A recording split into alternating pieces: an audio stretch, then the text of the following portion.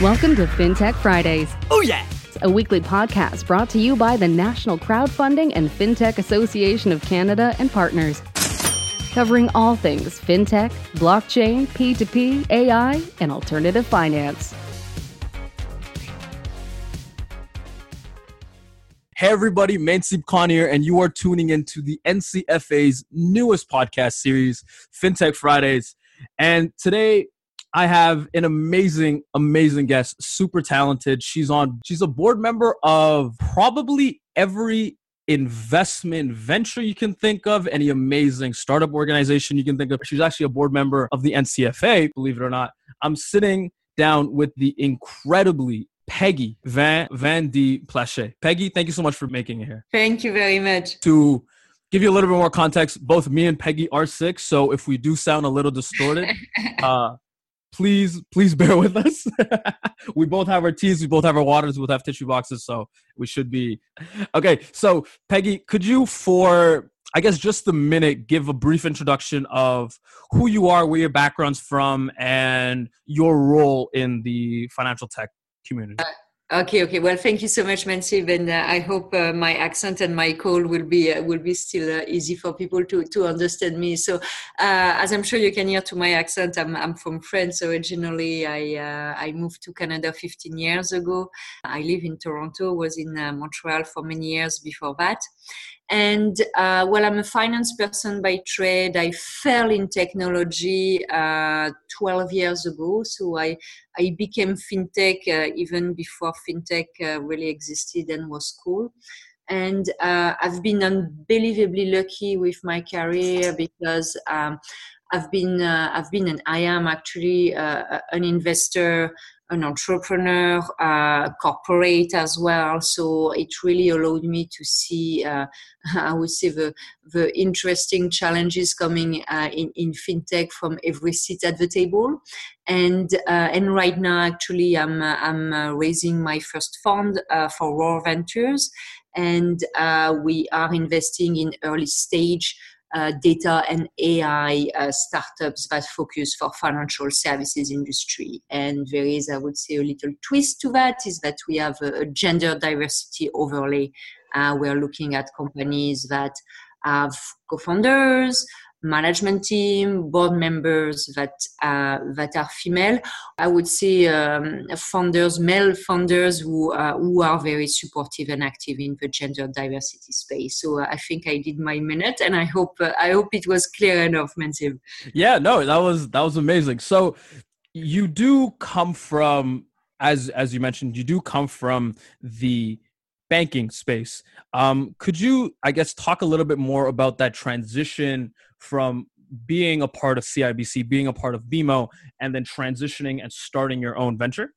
Mm-hmm. Yes, definitely. Well, I've done that twice, actually. So I went from BMO like maybe 6-7 years ago now to a more entrepreneurial background. I was working for a very wealthy tech entrepreneurs, and I was started companies for him and managing his family office. So that was really my first real brush with entrepreneurship. The thing that I thought extremely funny at the time is that, oh my God, I have no meetings. Because coming from BMO and any large banks, you're always doing meetings. So that was definitely a feeling of freedom that I could manage my time the way I wanted. But at the same time, like obviously you have the puck stop where you are, so it's, you don't have the support of a large organization.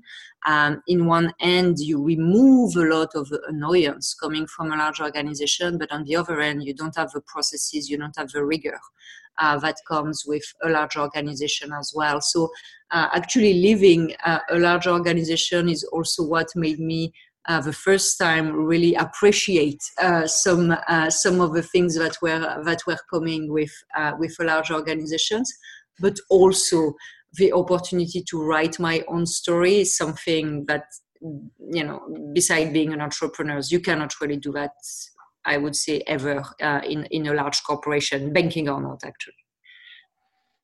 Yeah, no, I totally agree. It's very difficult to, especially being in a part of a huge organization, I guess, like the banking system, is very hard to I guess, be a little bit more entrepreneurial and just have a little bit more freedom, be a little bit more creative when it comes to your ideas and your ambitions and your goals, right? Yeah, and it comes back to diversity. It's diversity of thoughts, diversity of background. Like if you look at the banking industry, it's still very, very homogeneous in Canada. And it makes obviously things way more difficult than they should be by having a system that is not very prone to thinking and doing things differently. What made you want to start Roar Ventures? And I guess in your eyes, what makes Roar Ventures stand out compared to the other, VC funds? Yeah, well, and I guess it's probably the same answer to both of your questions. Mm-hmm. I started Roar because first, obviously, I had this entrepreneurial bug in me, so that's definitely something. But also, I saw a bit of a white space in the way most VC operate. So I would say the first thing, one of the challenge I have is that we're actually not really data-driven. So I'm not sure we're always optimizing our returns financially. But also the fact that we're very, very prone to say it's an art rather than a science. This allows for a lot of bias in the way you're funding your entrepreneurs. So as women, diverse people with a diverse cultural backgrounds are way less funded than the traditional, I would say, male type entrepreneur that we have in North America. So for me, again, one of the things that was very important with my venture was this opportunity to use data, not only to be better in my returns, but actually to remove a lot of bias in the industry. And I would say the last thing is really linked with my profile, of the fact that not only I'm an investor, but I'm also an operator, but I also understand corporate. And you really need that to be able to help your entrepreneurs grow and be successful. The international angle is very important to me. So that's also something, as I'm speaking with LP, I'm really making sure I have a healthy mix of international LP that will be able to help my portfolio company grow. So I would say I didn't really look at me when I decided to start Roar. I more looked at, okay, what are all the white space I see in the industry that I will be able to hopefully fill in with that new ventures. That's incredible, because I think that's the one important thing that I guess a lot of people are drawn to entrepreneurship, right? They see a white space, they see a problem that needs to be solved. And I guess in your case would be the lack of diversity, lack of just underrepresentation in certain sectors. And you just, hey, I have the experience, I have the talent, I have the drive, and I have the operational know-how to build something that helps fill these amazing white spaces with the incredibly talented people that are under, Roar Ventures, right? Yeah, it's really this idea of doing good while doing well. So it's super tough, super tough. Yeah, so I do sincerely believe that the VC industry and the investment industry in general, it's not just VC, PE is the same, has a huge role to play. But also in Canada, in order to really make our country grow, we're still very much resource-based. When I speak with international investors, a lot of them don't know Canada, they don't know what we're doing in AI, they don't know we're great with startups.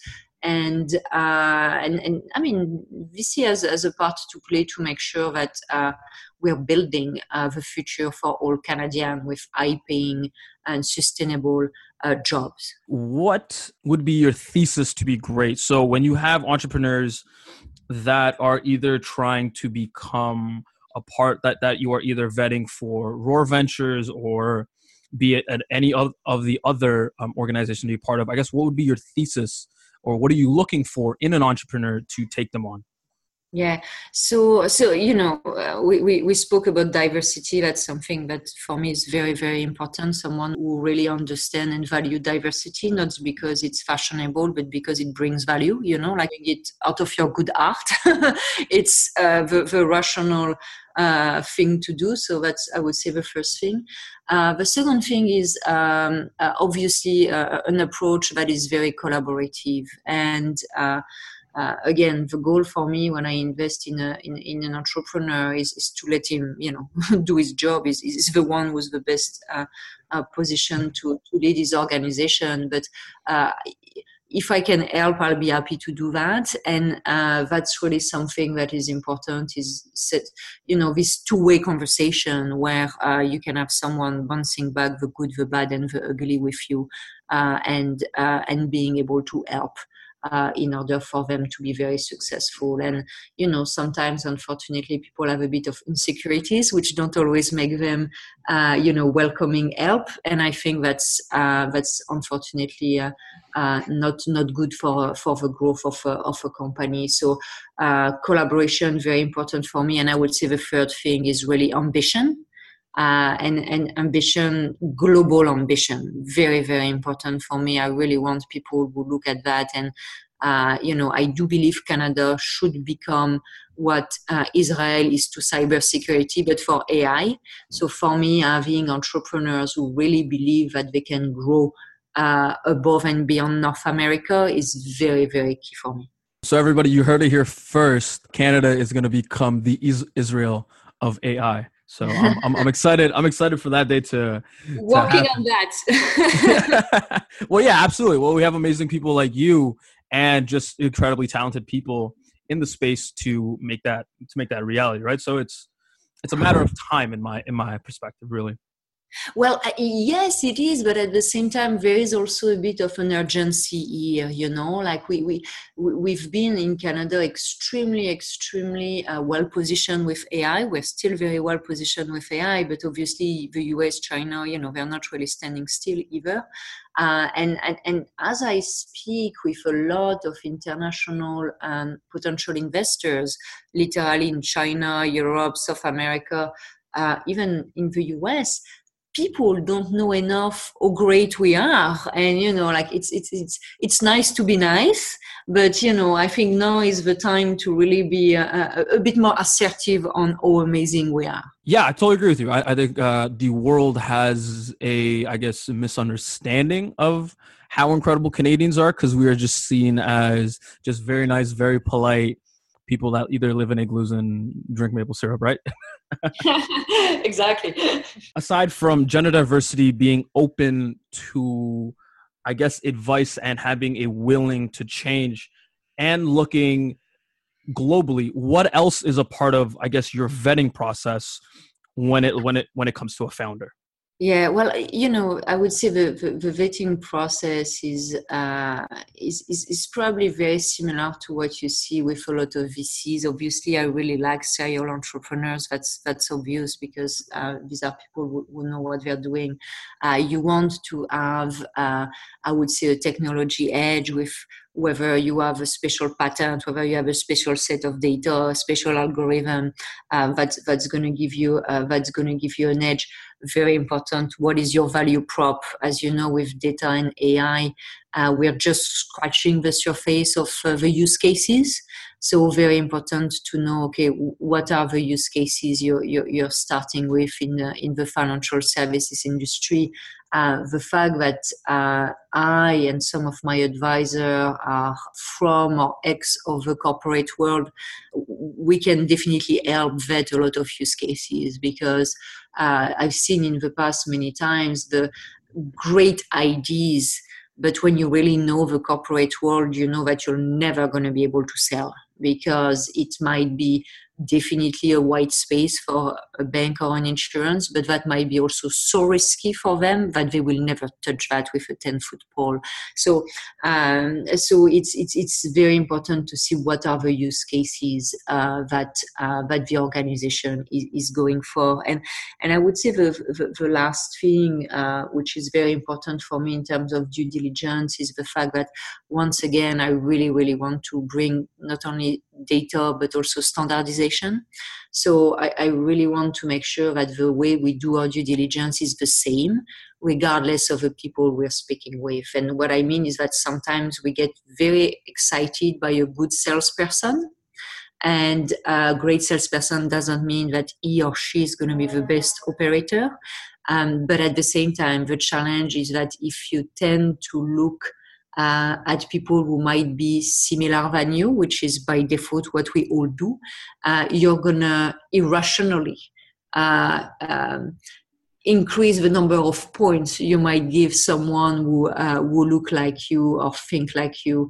And that's something I really, really want to make sure I'm removing as much as possible from my vetting process. So I guess the standardization, the founder themselves, and I guess the VC deploy a little bit more self-awareness and understanding, okay, hey, I'm an amazing salesperson. I'm going to focus on sales. I'm going to have to tag on a co-founder that can be a little bit more on the operational side of it, right? Yeah, and what I mean by that is that when an entrepreneur comes see a VC and he or she is an incredible salesperson, meaning, I don't know, a showman, a showwoman, sometimes for an investor, it's difficult to stick to the script. They fall in love with a person, they fall, So what I mean by standardization is making sure that you're not skipping 12 questions that might be a bit hard because, oh my God, you love that guy so much and you really want to be close to him or her, okay. Okay. Yeah. So it's a lot like a first date, right? You don't want to you still want to make sure you vet them, right? You don't want to make sure you're on the same page and everything. Oh, okay. Perfect. And I got it. You know, what's interesting is that, so HBAs did a study maybe 6-9 months ago, and they were showing why mainly women entrepreneurs get less funding than men. And they did a lot of analysis on interviews from VCs to entrepreneurs. And what they noticed is that when the entrepreneurs is a female, 2/3 of the questions asked by the VCs are actually prevention focused. So, how low can you go? How are you going to mitigate the risk? And that type of question. When it's a male, 2/3 of the questions are promotion focused. So, how big can you be? How fast are you going to be able to go in another geography? So that was actually really the base of why women gets way less funding than men. It wasn't anything else. So having a script remove that tendency that we all have due to social conditioning. I'm not saying anyone is mean or whatever, to ask certain type of question to certain type of people. That's why we have programs like the female founders, like out of the DMZ, and these accelerators are starting to have a little bit better of a diverse programs to have a little bit more inclusion, and I guess to make these female founders a lot more, I guess, bulletproof when it comes to pitching VCs, and to help destigmatize the entire, I guess, scope when it comes to when VCs and investors think of entrepreneurship, right? Yeah, and I think it's the type of a process that needs to change at every level. Because I hear you in the concept of saying, okay, you want your female founders to be bulletproof, but why would they have to be more bulletproof than a man? Because they know that shit, okay. Yeah. I would rather them get less shit.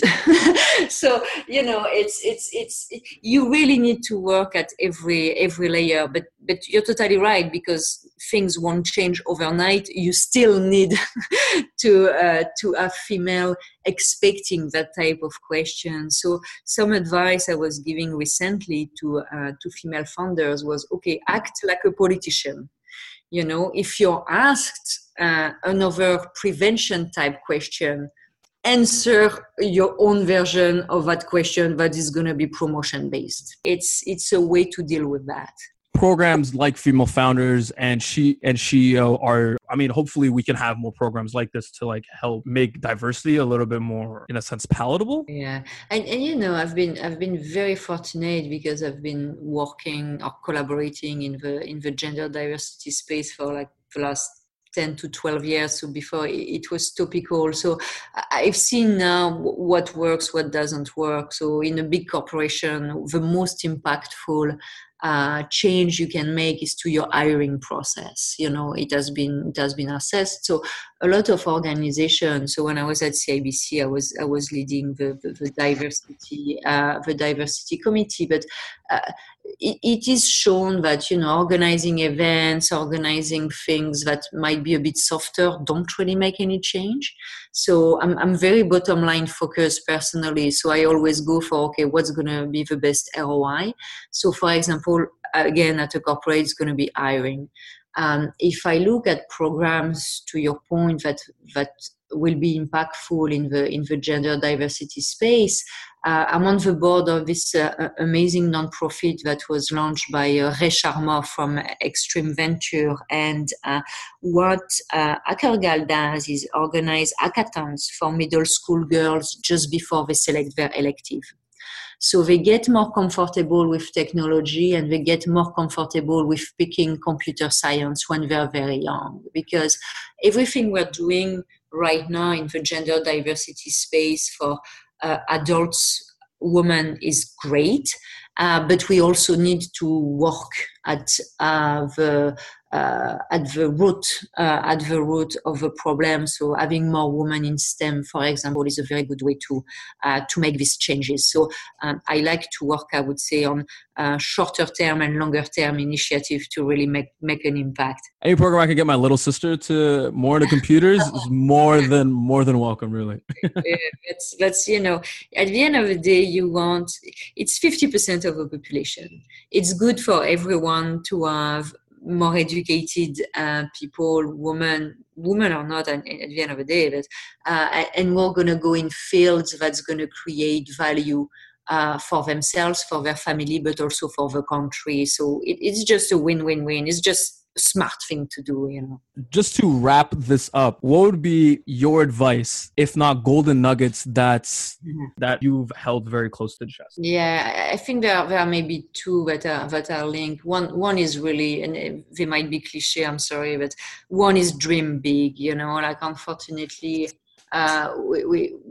we are constantly put in a situation where people are trying to make us play small because it scares everyone when we're playing big. But you really, really want to make sure you're dreaming big. And for me, it's very much. I have this lithium test, which is, okay, when I die, which hopefully is going to be in a long time, but when I die, will I regret doing this or not doing it? And usually I can tell you that's a very good indication of what you should or you shouldn't do. And that was a very good indication for me to start World Ventures. And the second thing, which also is quite well known, is to have grit and resilience, because things are always way more complicated, way more difficult, way more costly at many levels than what you think they would be. So you need to dream big, but you need to also have the grit and the resilience to make it happen. That immediately clicked with me. That's the advice my founder and CEO Jonathan at Curax. First two things I've learned when I first got on board is like, we have this incredible world map of like, okay, we took over Canada, next is this, and then we're going to do this, and to just, I guess, stay resilient, right?